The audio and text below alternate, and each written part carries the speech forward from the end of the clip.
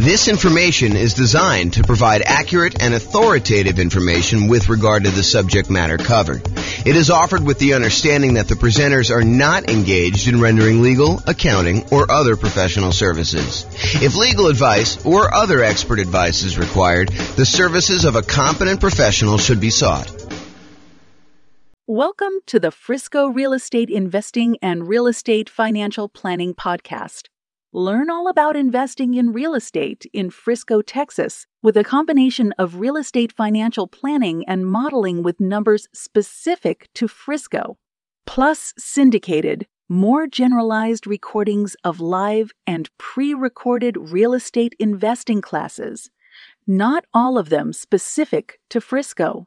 Be sure to stay tuned after the podcast for a message from our sponsors. All right, welcome everybody. This is James Orr, and today I'm excited. We've got a special guest. We've got Ryan Chaw, and he's going to talk to us about his unique real estate investing strategy, and I'm super excited to hear about what he's got going on there. So welcome, Ryan. How are you? Hey, thanks, James Orr. Excited to be on the podcast, and I'm honored. Thank you. Oh, you're very, very welcome. So tell me about this unique strategy. What's going on? Like, what have you been doing, and how does it work? Yeah, it's kind of like house hacking on steroids. Basically, we'll take a pretty large single-family home or duplex, and we'll add extra bedrooms to the house and rent out to a local college town. So typically, these houses will have 5 or 6 bedrooms, maybe 7 or 8 even, and a 5 or 6 bedroom house. And if we charge $600 a month per student, it ends up being $3,600. A 7-bedroom would be $4,200 or maybe even $5,000 for an 8-bedroom house. And so we provide, really good local student housing, all amenities, really close to the campus. And, we just try to provide really great service and keep our students safe. Yeah, that makes a lot of sense. So basically you're taking the normal house hacking strategy, which is buying a property that you can rent out part of it while you're living in the property is usually how we think about house hacking. And then so you're deciding to go ahead and take a property and then add additional bedrooms if you can, if it makes sense to do that, and then renting those out. And ideally your niche is really student rentals, to find something around a university, around a college town, and actually rent out to those guys. So is that pretty much what you're doing? Exactly. Yeah. Mainly college town students, but we're also near hospitals sometimes. And so we have fellowships, residencies, all of that. Typically, we also invest near kind of low median home pricing type areas. So that actually increases our cash flow. And typically our cash flow is anywhere from $2,000 to $3,500 a month after all taxes, insurance, and expenses on these houses. And so, I've got so many questions. So let me first start about how you're acquiring these properties. What are you doing? Are you going in there with typically 20% down? Are you doing like a 5% down where you're owner occupying them and then you're staying in one of the bedrooms yourself? Like, what are you doing to acquire them? Yeah, so I did a 25% down for the most part. I've done it where I bought like a second home and stayed in it for a bit and then rented it out afterwards. That was more of a 10% down. I kind of had to do it out of necessity because I couldn't really come up with the full 20% at that time. But then I also take out HELOCs. I might do a cash out refi, and I'm also partnering up with capital partners who are putting in the down payment for me. And then basically I do all the management work. So growing and scaling that way as well. Okay, so you're basically, so some of the stuff you're doing is you're going to go in there and you're going to put 20% down or 25% down, and then you don't have to move into the property, assuming you're not moving into a lot of these properties. Is this something you started like when you were in school, or did you start this after school? Like, what'd you do? Yeah, so when I graduated, I graduated as a PharmD from my school in Stockton, California. And I just wanted to get started as soon as possible in real estate because I knew it's the best way to create generational wealth. I had a grandpa who really killed it in real estate, and he also helped cover part of my college tuition and my brothers as well. And so I realized that, real estate's one of the best ways to build wealth for the generations. And so, I got started right away. I worked 15-hour days. I will work 6 or 7 days a week. at the retail pharmacy as well as the hospital pharmacy to just save up as much money as I can. And so I basically started off purchasing one property a year, and I kept reinvesting that cash flow. So for the first 6 years or so, I didn't take on any partners. It was all my own W-2 income as well as cash flow for my properties and equity as well. And then eventually I decided, I could go scale much faster. So I partnered up, and this year alone, I purchased 8 properties. And you're still buying them with your own credit yourself? You're partnering and you're primarily the credit guy when you kind of do those deals? Yeah, I usually do most of the marketing. Actually, I partnered with my uncle. He put up the down payment for the first 2 houses. But then after that, we ended up doing more of a 50-50 scenario because we were creating a lot of cash flow. We wanted to reinvest it. And plus, he was starting to help out and do a lot of the management piece as well. What are you doing for loans after you fill up your 10 loan spots? I assume you're over 10 at this point. I'm at 8. So okay. I purposely did that because I still want to purchase my dream home and maybe my beach house or whatever. Yeah. I want to save at least 2 just in case, right? Otherwise, you run out of loans. You can't do a conventional loan anymore. You're kind of screwed, right? Well, so what we do now is the good news is for owner occupant properties, the 10 loan limit does not apply. So you could still do conventional financing over 10. Where you get caught is if you have more than 10, you try to get your next investor property, then you get cut off. You need to go to some type of other, non-conventional type financing. Right. I did actually use my owner occupied one right now. I'm house hacking this one, but yeah, totally understand there. But yes, what we do is DSCR now. In DSCR, you can use the rental income that the property will generate as long as it covers the debt, the anticipated mortgage payment, monthly mortgage payment. You will be approved for a DSCR loan. It's like a 1.1 times usually the monthly mortgage. And are you seeing mostly 30-year fixed rate financing on those, or are they going to be some type of adjustable rate mortgage with a balloon of some type? 30-year fixed, yeah. I do 30-year fixed. My last one is 8.125%. So it's higher than the investor conventional loan, but not by much, because investor conventional loans, I think they're reaching high 7s, mid 7s right now, 7.5, 7.625, Are you using like a local bank or a national bank to do those kind of DSCR loans? This is actually a national lender. Yeah. I found them through a network that I'm part of called GoBundance. Okay, very cool. So you said you're managing the properties yourself, and since you're renting the students, are you trying to do like the classic, get the parents to co-sign, and you're doing like a year-long lease, but they're really only there for 9 months? Like, what are you doing for handling some of those traditional student rental type issues?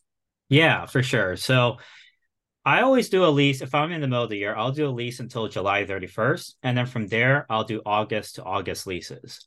Because a lot of these people who are doing like fellowships and residencies, they're really not taking much summer off anyways. Yeah. Plus a lot of grad students, they're doing research during the summer, so they still need the place to stay.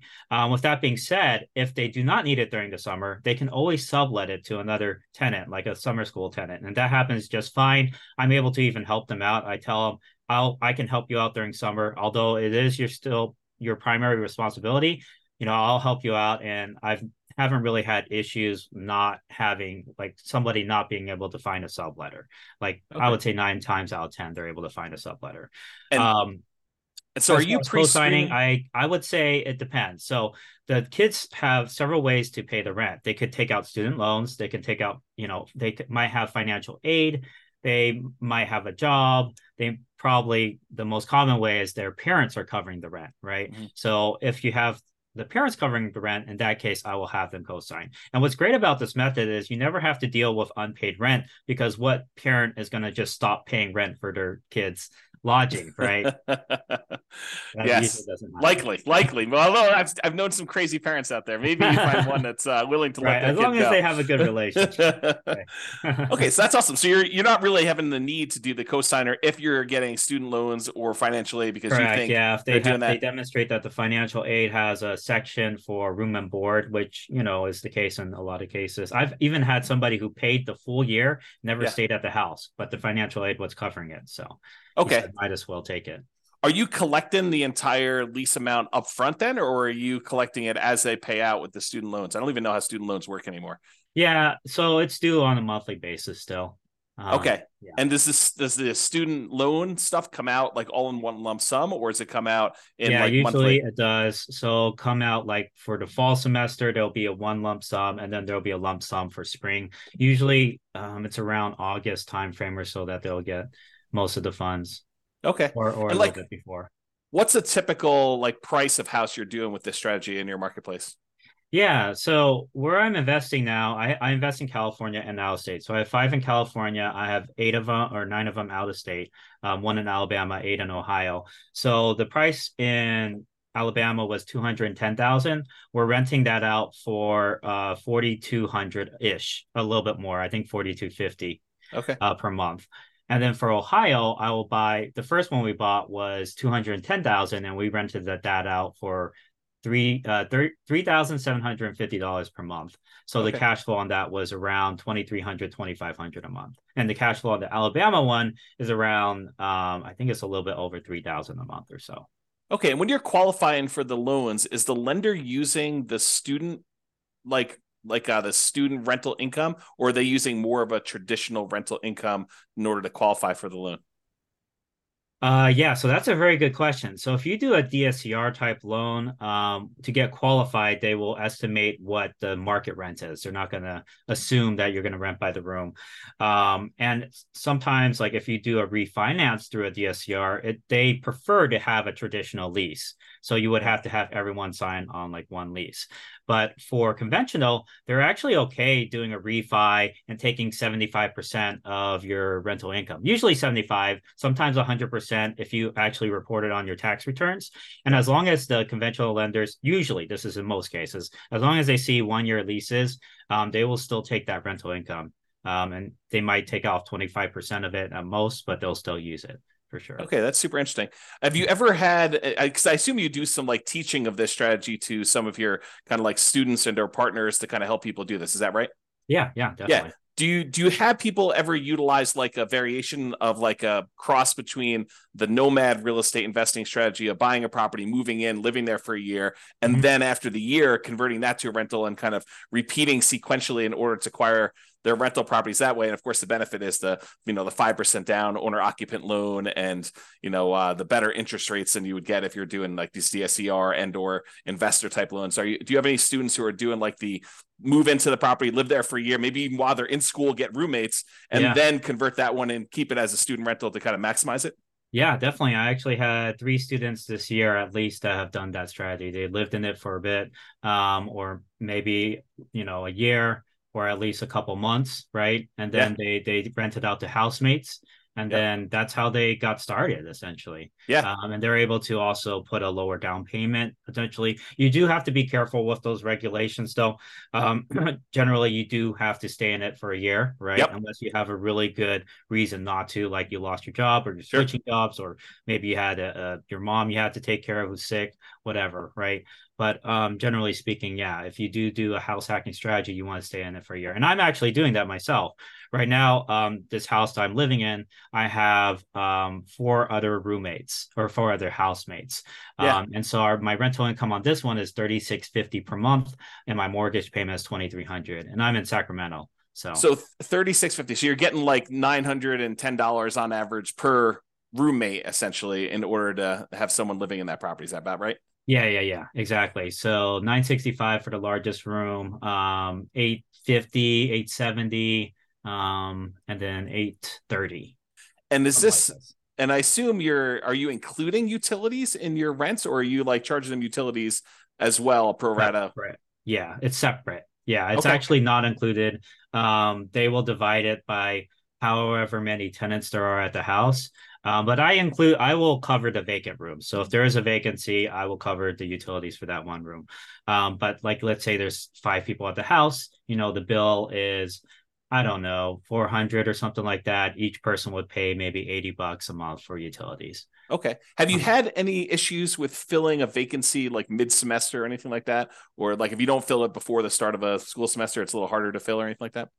That's actually a great question as well. So a lot of people worry about that, but that's actually not the case, because there's always people coming into the college. In Mhm. fact, around now, September, October and November, you'll actually see a lot of international students coming in because they just had their visas approved. Okay. And visas, they get approved anywhere from, during the summer all the way until like December, basically. So you have all these students who are coming in finally after their visas approved and, getting started in person learning right away. But before that, they had to get all that situated. So you'll see a lot of people coming in like that. Also, if you're close by a hospital, it really doesn't matter what the timing is. But with that being said, there are going to be like a big wave of students that will apply in April, May, and July. And then for spring semester, you'll get a wave around, November, December timeframe. So there's always people applying. There's even summer school, right? They'll apply around March or so. So you'll always get these kind of waves throughout. So don't worry too much about the timing. I actually purchased in the last year, I purchased pretty much a property every other month or so. Okay. It was just throughout, and we still filled them all the rooms. Yeah, Okay. part of it is judging demand though too. You have to make sure you figure out your market demand, and there's a lot of techniques to do that for sure. Yeah. Are you doing your own property management? Yeah, actually, I do. I do have this general contractor with my business partner, and he does really great work. He's very reliable, and as long as I have, we have that boots on the ground that we can count on, that understands that we're out of state, so he might have to go the extra mile to make things happen. That once you have that one really good team player, you're set essentially. Okay. Yeah. Are you doing like house rules, and are you like establishing those? Or are you letting them kind of like rule themselves, like Lord of the Flies type of style, or like what are you doing there for like managing the house while you're away? Yeah, I mean, whoever wins, right? No. Yeah, so basically I send out this kind of like a PDF PowerPoint basically that they all kind of can go through, and it lists out all the house rules, what's the Wi-Fi, what's trash day, all of that type of stuff, right? Okay. Or what do you do if you're locked out? What's the lockbox code? And yeah, basically they get that right before they move in. Okay. Okay, good. Mm-hmm. And so they're doing all that stuff there, and they're able to pretty much self-manage. Are you how concerned, or what do you do about like putting a new person into a house of four other strangers? Are you concerned about that, or how are you addressing No, some of not those too issues? much. Okay. For them, they're okay. This is the reason why it's a good deal for them, right? Okay. The dormitories, they'll charge like $1,900 or $1,200 for a room, and you'll be staying with somebody else. You'll be like bunking with someone Yes. essentially, right? So you're gonna have to wake up to their 7 a.m. alarm, even though you wanted to sleep in whatever on the weekend or Yeah. whatever, right? And you also have to pay for a meal plan on top of that. And so for a lot of students that are trying to save money and parents, right, they'd rather pay more like $600, $700, get their own private room, no bunkmate, right? Yep. And have all of this space and be able to choose their own meals, right? Rather than having to select a meal plan. Plus, they have a full-on kitchen, they have a backyard, they have parking that you don't have to pay for. They don't have to climb like 3 flights of stairs to get to their dorm room, right? So it's very convenient for a lot of people, and it saves a ton of money. You're paying half the price for a lot more privacy. Yeah. And so that's just, a lot better. When I was in the dorms, I shared the communal bathroom was with 30 other students. Yeah. So it definitely is an upgrade from that. Yeah. So do you keep a certain ratio of beds to baths? Are you doing like, hey, no more than, like 2 bedrooms per bathroom? Are you trying to keep a ratio of that when you're buying the houses? So the max number of bedrooms that can go to a bathroom is 3-to-1 typically. Okay. I know, I mean, my dad, for example, he had like 5 other siblings, and basically they had to all share one bathroom along with the parents. So it was pretty messy. But in most cases, people are willing to share with just like 2 other people. They just have to coordinate the shower schedules. And honestly, most of them aren't home. They're usually in class or in lab or studying at the library, right? Right. And so they're only using the restroom to shower and sleep, essentially. Okay, interesting. Mhm. So I know and I'm sure this varies market to market. I'm sure you do some research on this. In my particular market where I happen to live, we have a occupancy law. It's called Yeah. it's called the 2+1 rule. And so you can only have two people plus one additional person, the two unrelated. So two Yeah. plus one unrelated person living in a particular property. Are you like checking that as you go and do it, or is student housing like exempt from that rule, or what are you doing about that? Yeah, no, for sure. That's a very good question. We always have to bring that up because in certain markets, they'll have these ordinances and they'll actually have cases where, student potentially was kicked out because the occupancy limit was Mm-hmm. breached. So it's really important to be aware of the laws in your market. But Yeah. with that being said, there are exceptions you can have. So there's Mm-hmm. something called like a change of use permit, where you can change the use of your house from maybe a single family home to a boarding house or a rooming Yep. house. There's also a variance, zoning variance. So you could pursue that and get yours basically as a special exception, since we're so close to the school, and we're bringing in professional students. Can we go ahead and do this? So the other thing to keep in mind is that limit is per unit. So if you have like a duplex, you can still have, let's say there's 3 unrelated per unit, then that's 6. If Yeah. there's 4 unrelated, that's 8. And sometimes even, for example, University of Alabama, I know if you invest near there, they have this kind of zoning directly around the school that has up to 5 unrelated. And then Yeah. past that zone, basically, I think it's 4 unrelated or something like that. Okay. But yeah, you have to make sure you're keeping up with the zoning laws. But what I would do is contact a local real estate attorney and say, hey, this is what I want to do. Occupancy limits, what can we do about this? Right. Because we're trying to offer, really good student housing. These are professional students, what's the difference between this versus somebody who has like I don't know, extended family? Maybe they adopt like 4 kids, right? It's honestly, I think these laws are discriminatory. Like, for example, if you adopted 4 kids, they're not related. I mean, by blood, right? Wouldn't that be considered against the law, right? In our particular market, it's actually if they're adopted by you, they count as being part of your family. But Oh, I'm sure okay, cool. everyone is a little bit different. You got to go actually read the regulations. But in my Yeah, particular market, that's how it works. sure. Yeah. Polygamy, I don't know. Yeah, I don't know about that Honestly. one. So I'm not it is seeing many of those here. inherent, in my opinion, it's kind of inherently discriminatory. But I mean, also you have to make sure you're in compliance with the law. So you Yeah. have to talk to a real estate attorney who's an expert in that. And that's Yeah. kind of their job to kind of make sure you're doing it correctly. Have you done this strategy outside like a local university or a local hospital sort of area? Like have you tried this just in a random spot? I wouldn't say no, no, no. I wouldn't say that because I definitely we're very focused on providing really good student housing, right? Being the Okay. best student housing provider. So we always want to be in a market that has a lot of like hospital positions or a really good college. Usually it's a top college if you're thinking about like Ivy League colleges, maybe like John Hopkins or Princeton or whatever, right? We Yeah. don't have to be Ivy League, but we're still in the top like 200, 300 colleges usually. Yeah. Have you done traditional rentals before, or has this been your strategy since day one?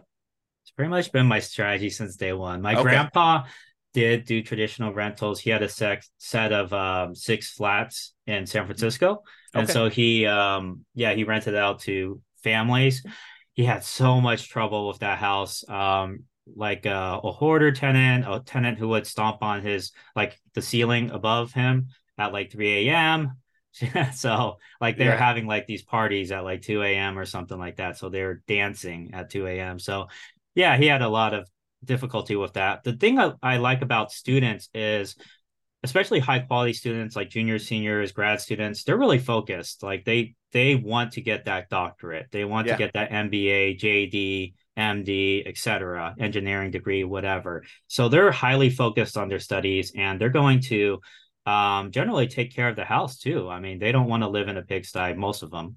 Yeah. Um, so they're going to be, some of the best tenants you will ever have, in my opinion. Some people think that, oh, it's a frat party or something like that. But Yeah. honestly, I've had way better experiences with these tenants than my colleagues have, my grandpa's had, my relatives, whatever, right? Yeah. And are you with doing them some? all. I'm assuming you're doing like little things to cater to this group, like Of course. keypad locks to let them in instead of Mhm. having to do separate keys, and you can Yeah. remove one, and like all that stuff that I'm sure you're kind of really focusing in on to cater to this group of students. Oh Are yeah, you and all the amenities we provide to cater towards that. We have like a Ring doorbell system, and they have access to it so they can see when their packages are delivered. okay? So that provides the safety. We have floodlights. We have study desks everywhere. We have a study room potentially.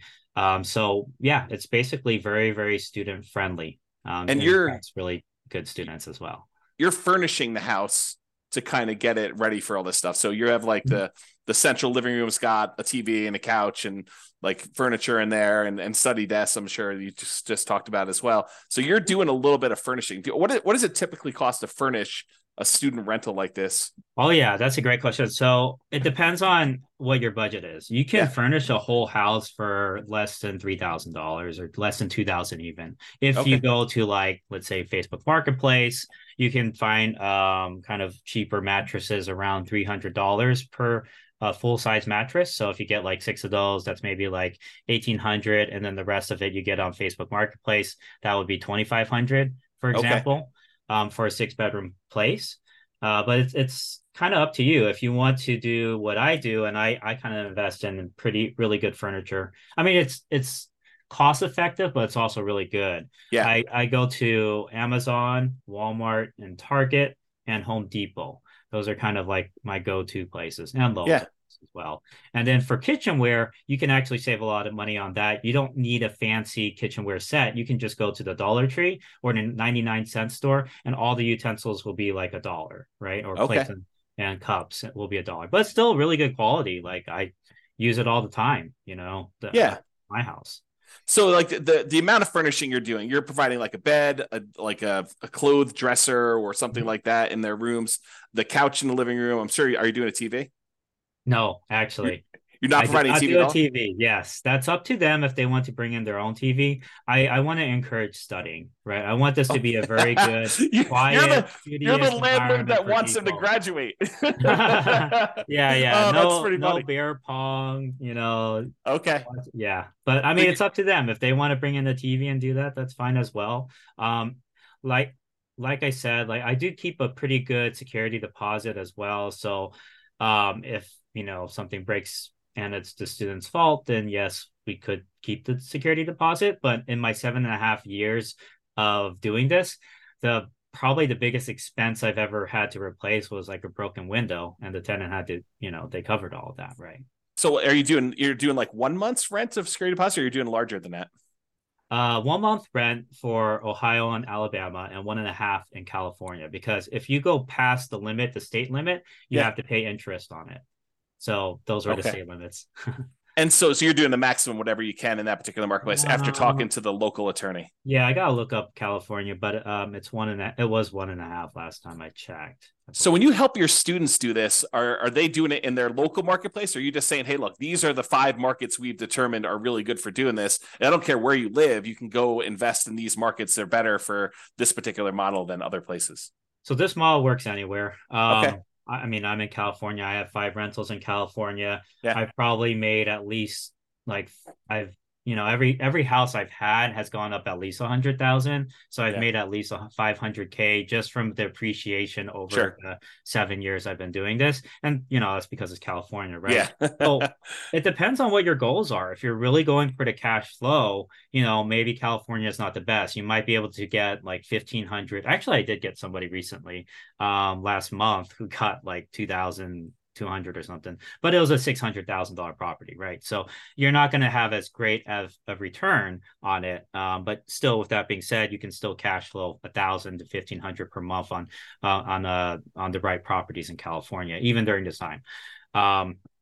As far as out of state, there's definitely a lot more opportunity, at least, being in California, right? So I've had a lot of people who were in the Bay Area. I think I have at least 4 or 5, well, yeah, over 5 actually, over 5 clients who live in the Bay, but then they rented, they bought out of state. Yeah. Because they wanted that cash flow. But then Right. again, I've also had a lot of people who purchase in state, San Jose, Riverside, UC San Bernardino, Stockton, Sacramento, Elk Grove. So, it works everywhere, Yeah. essentially. Just like, Yeah, do you want that's more appreciation or cash flow? totally. No, that totally makes a lot of sense to me. Hey, are you like really comfortable with your deal analysis? Like, if I really drill into some of the questions about how you analyze deals and ask you some questions about stuff, how comfortable are you with that? Yeah, sure. Go ahead. Okay. Yeah. Yeah. So when you do Go your ahead. deal analysis, what are you using for your vacancy number? 5% or so. The Okay, you're first using year there's going to be a little bit of vacancy potentially. There could be. Like sometimes I get it filled within 2 weeks, but sometimes it could be a month, might be a month and a half, right? And that's pretty typical. So I'll put 5%, but I have back-to-back leases. Okay, so you're doing 5% for your vacancy number. What are you setting aside for maintenance on the property, and what do you include in maintenance? 1% of the total property price. So let's say it's like a $500,000 house. I'll set aside $5,000 a year, or 300,000. I'll set aside 3,000 a year. Okay. That's for, I mean, there's appliances that break down all the time. Maybe a toilet, maybe some plumbing issues. Every once in a while you have like a sewage line break, or Yep. replace a roof, or replace a HVAC. And that's why I say it's really important you make at least like $1,500 per month in cash flow on each property. Because let's say you're only making 100, or let's say you're making $200 in cash flow, Yep. you're only making like 2,400 a year. If you get a new roof that's $15,000, that's like, I don't know, that's like 13, 15 years of your cash flow just gone, That's right? right. It's So gone. like you have to at minimum be making like 1,500 a month, and Yeah.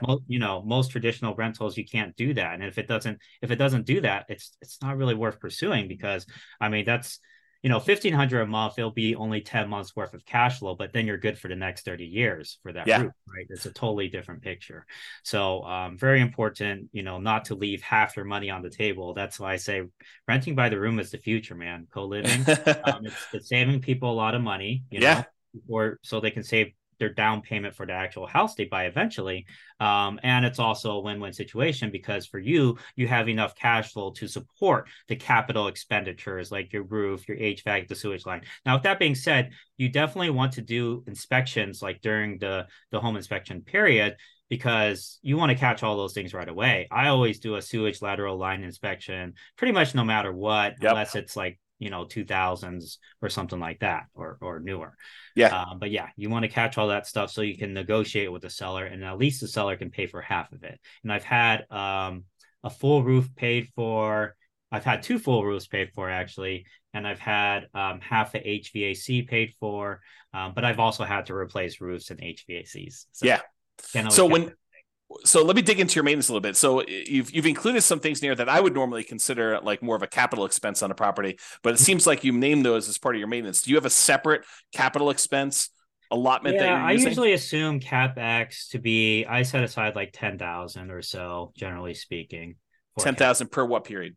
I just at the beginning, Okay. and then I also set aside, like I said, 3,000 a year that will go towards landscaping, appliances, general maintenance, etc. But And that's your maintenance number. yeah, exactly. Yeah. And that's like, what you get from taking all the expenses that I've had over like 5 years, or well, it's been 7 years now, but I did an average over 5 years, and I just divided and set, and it turned out to be around 3,000 per house ish. Okay.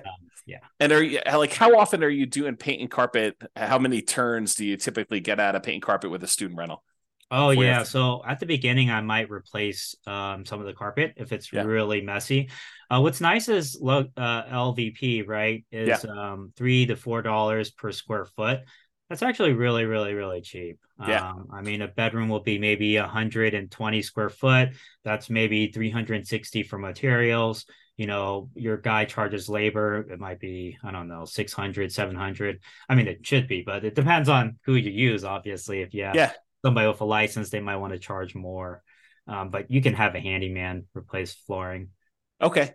And so now going back to the deal analysis part, so we kind of got a better understanding of maintenance and CapEx and how you break that down. So as far as your personal expenses as being the owner of the property, I understand long-term rentals really, really well. I don't do any student rentals. What other expenses do you have on the property that you don't typically have on other rentals? Are there any utilities you're paying? Like what is considered an additional expense that you don't normally have on like these long-term rentals? It's very similar. The utility bills will be higher, but it's divided among the tenants, right? Yeah. So you're still not paying it. As far as maintenance, you do have to counsel them to do certain things that maybe somebody who has lived at a house for a long time might know. But Yeah. with that being said, even traditional long-term renters, they don't know things, you would think they would know. But anyways, there's certain maintenance things like any type of grease, like you're frying up bacon or whatever, you want to solidify it and you pour it into a fat trapper, and then when it solidifies, you put it in the trash can. Otherwise, if you pour it down your kitchen sink, that thing's gonna clog, right? Yep. Same thing for hair in showers. Happens all the time, right? Got to get a hair catcher. I also have a kitchen sink hair catcher as well, that I purchased that they can, clear out when the hair Yeah. gets high. But if they don't do that, I would say 6 to months in, you'll probably have some sort of, the shower's backing up. What do I do? Kind of Yep. call, right? So you Yep. have to train them how to do these things, and it's all part of kind of like the move-in instructions / house rules. Are they mowing the lawn at your properties, or are you doing that as a service for them?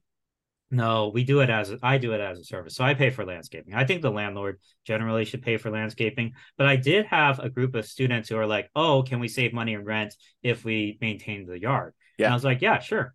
Why not?" So we knocked off $20 per student or $15 per student, and then they maintained the yard for us. So we didn't have to Okay. pay. And so they're doing lawn mowing. Or you're doing lawn mowing in most cases, except for that one kind of road case Yeah, where they're except for doing that it. one exception in like 7 years. Yeah. What's your lawn mowing usually run you? 60 to 90 a month. A month? Okay. Yeah, if it's like more complicated, really fancy, like trees everywhere and all that, it might be Yeah. more like 110 or 100. Yeah.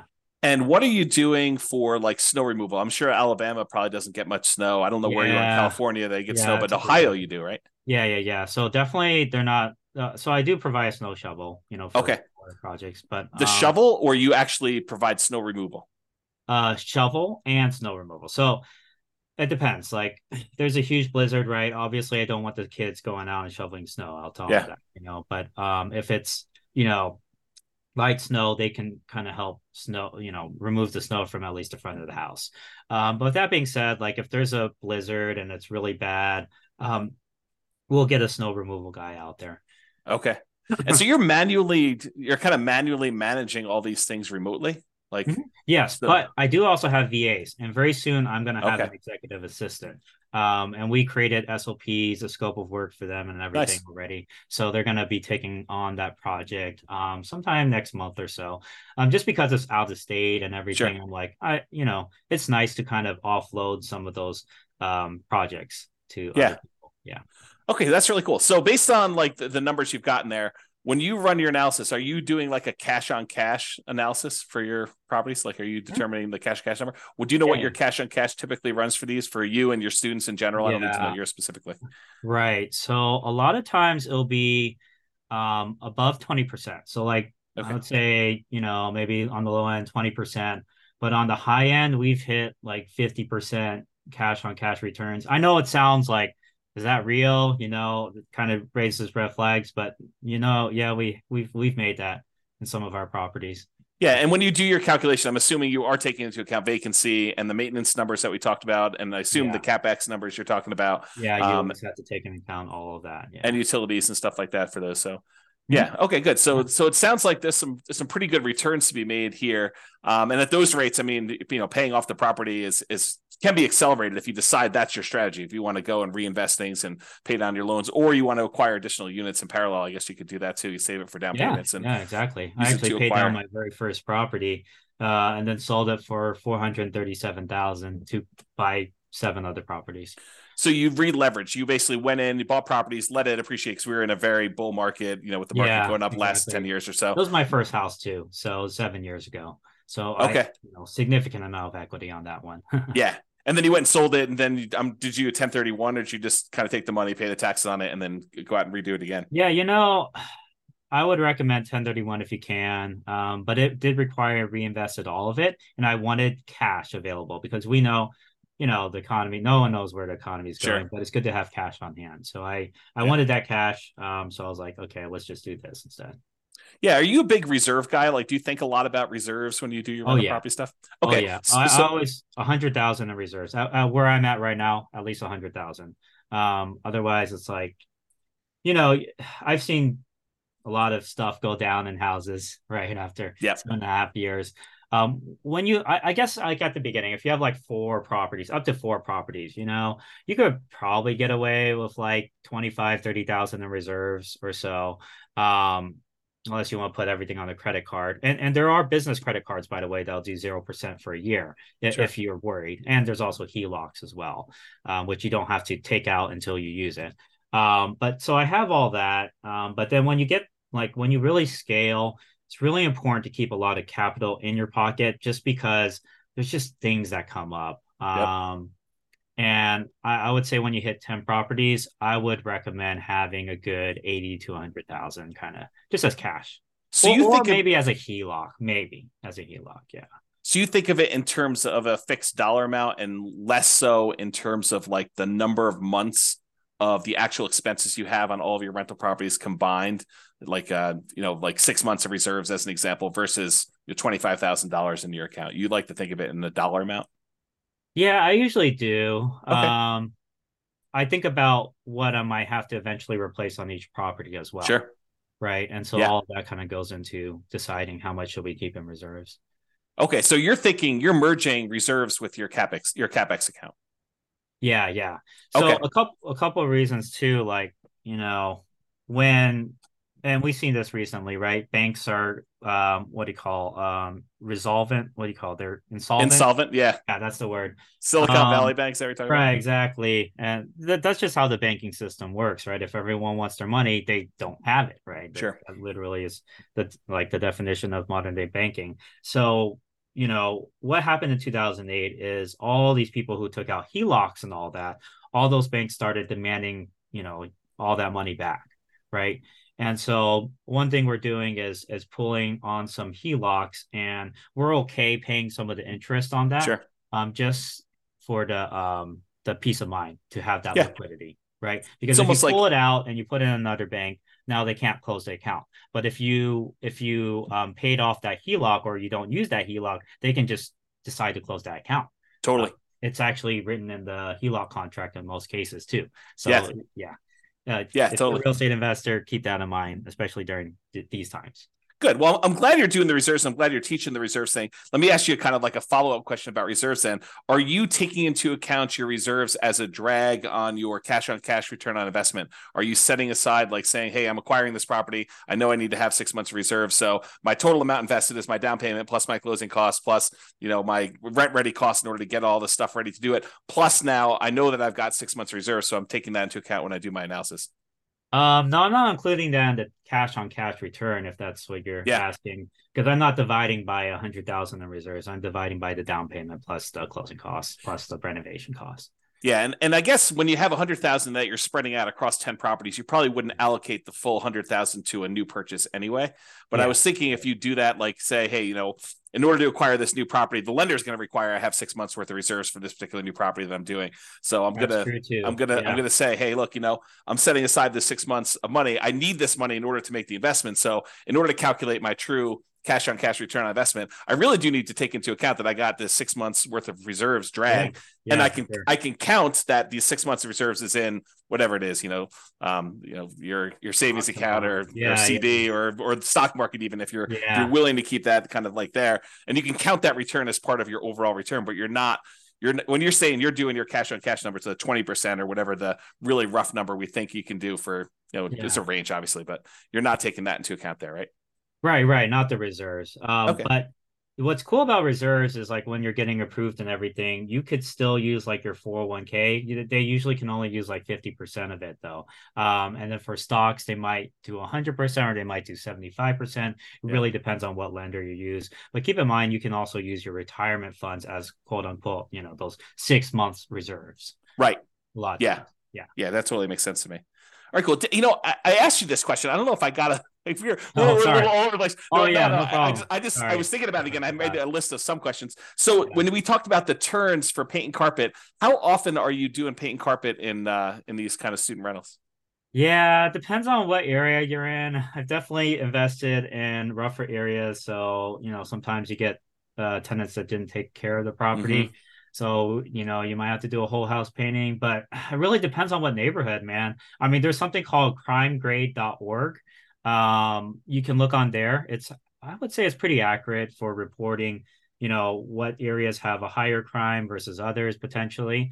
Yeah. And then if you invest in more like yellow or green areas, you'll have houses that are probably more well kept together because Hmm. it's just, everyone's high income there. They're keeping, they're paying money to repair their properties as they go along. Yeah. But I've also bought ones where we've had to, do a whole house, you know, like new flooring, new painting for every single room. So yeah. And so, like, how frequently though? Is it like every 3 years? I mean, I realize there's a range, but is it like on the low end, you should be able to get 2 years at a minimum, even if it's in a rough neighborhood. And then in the really nice ones, you may be able to do it for 5 years or 6 years. Oh, Or I see what you're saying. yeah, Yeah, ever since we've replaced with the LVP, that's a very good product. So we haven't had to replace it a second time over the okay. like 8 years, 7.5 to 8 years I've been doing it.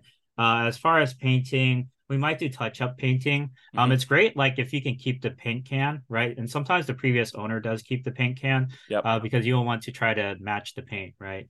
Hmm. So yeah, that's mainly like touch up stuff. So Okay. yeah, I would say I don't know if I asked you every about this. couple years. Do you have Yeah. any parking issues, or do you like issue parking Yeah, that's spots? a good point. Yeah. So one thing I don't do is invest in HOA neighborhoods because HOA is another level of government. They could say like literally, hey, we don't allow renters anymore. And they could be Okay. like that, because Yep. they're fast with their decisions, and it's Hmm. not like the city where they have to go through this whole approval process, right? So I never invest in their HOA because they could limit parking spaces, all that type of stuff as well. And so it's really important for me to make sure when I purchase a property that there's enough um, like street parking available, or maybe there's a large pavement or garage that I can park a lot of cars at. But Okay. I always assess that. It's very important to look at that. And usually I try to have enough parking for 5 cars at least. Okay. But with that being said, I'm so close to the school that I would say half the students will either bike or walk or take a shuttle. And oh, Okay. that's another good point. If you're nearby a shuttle stop, that's a huge um, benefit as well for safety. Okay. If you can buy near there. How are you dealing with two related issues in my mind, at least? How are you dealing with mixed gender in the houses? Like, is it all boys, all girls? Are you don't really care? They're adults, they need to take care of themselves. And Yeah. then the second follow-up question related to that is, how do you deal with boyfriends, girlfriends staying over at the properties? Oh, that's a great one. The default is co-ed. The default will always be co-ed because it's 50-50 essentially for Yeah. for females and males. But with that being said, there's a lot of different cultures out there.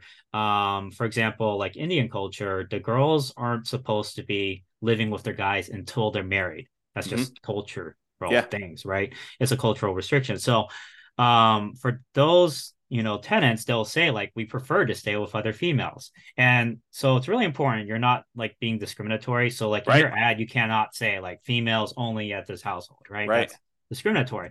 Yeah. But you can say like, hey, we have a group of girls that want to stay with other girls, can we match them up? And so I'll have like one house that's like, I'll put all the females at the house because they all want to stay at an all female house, Yeah. right? And obviously we work it out together with them and everything. And then I'll have a co-ed house. I'll have houses that are all guys. Well, I just try to figure out how to best match them up because Yeah. I kind of have a little bit of a question there, like what kind of roommate do you want to stay with? Do you prefer co-ed, Yeah. all females, whatever? And then I'll match them up accordingly. It's kind of like how colleges will do that, like freshman year. What are what qualities in a roommate are you looking for, right? Yeah. So And so you're doing that level of like almost selection and yeah, pre-screening for yeah. your It's on tenants?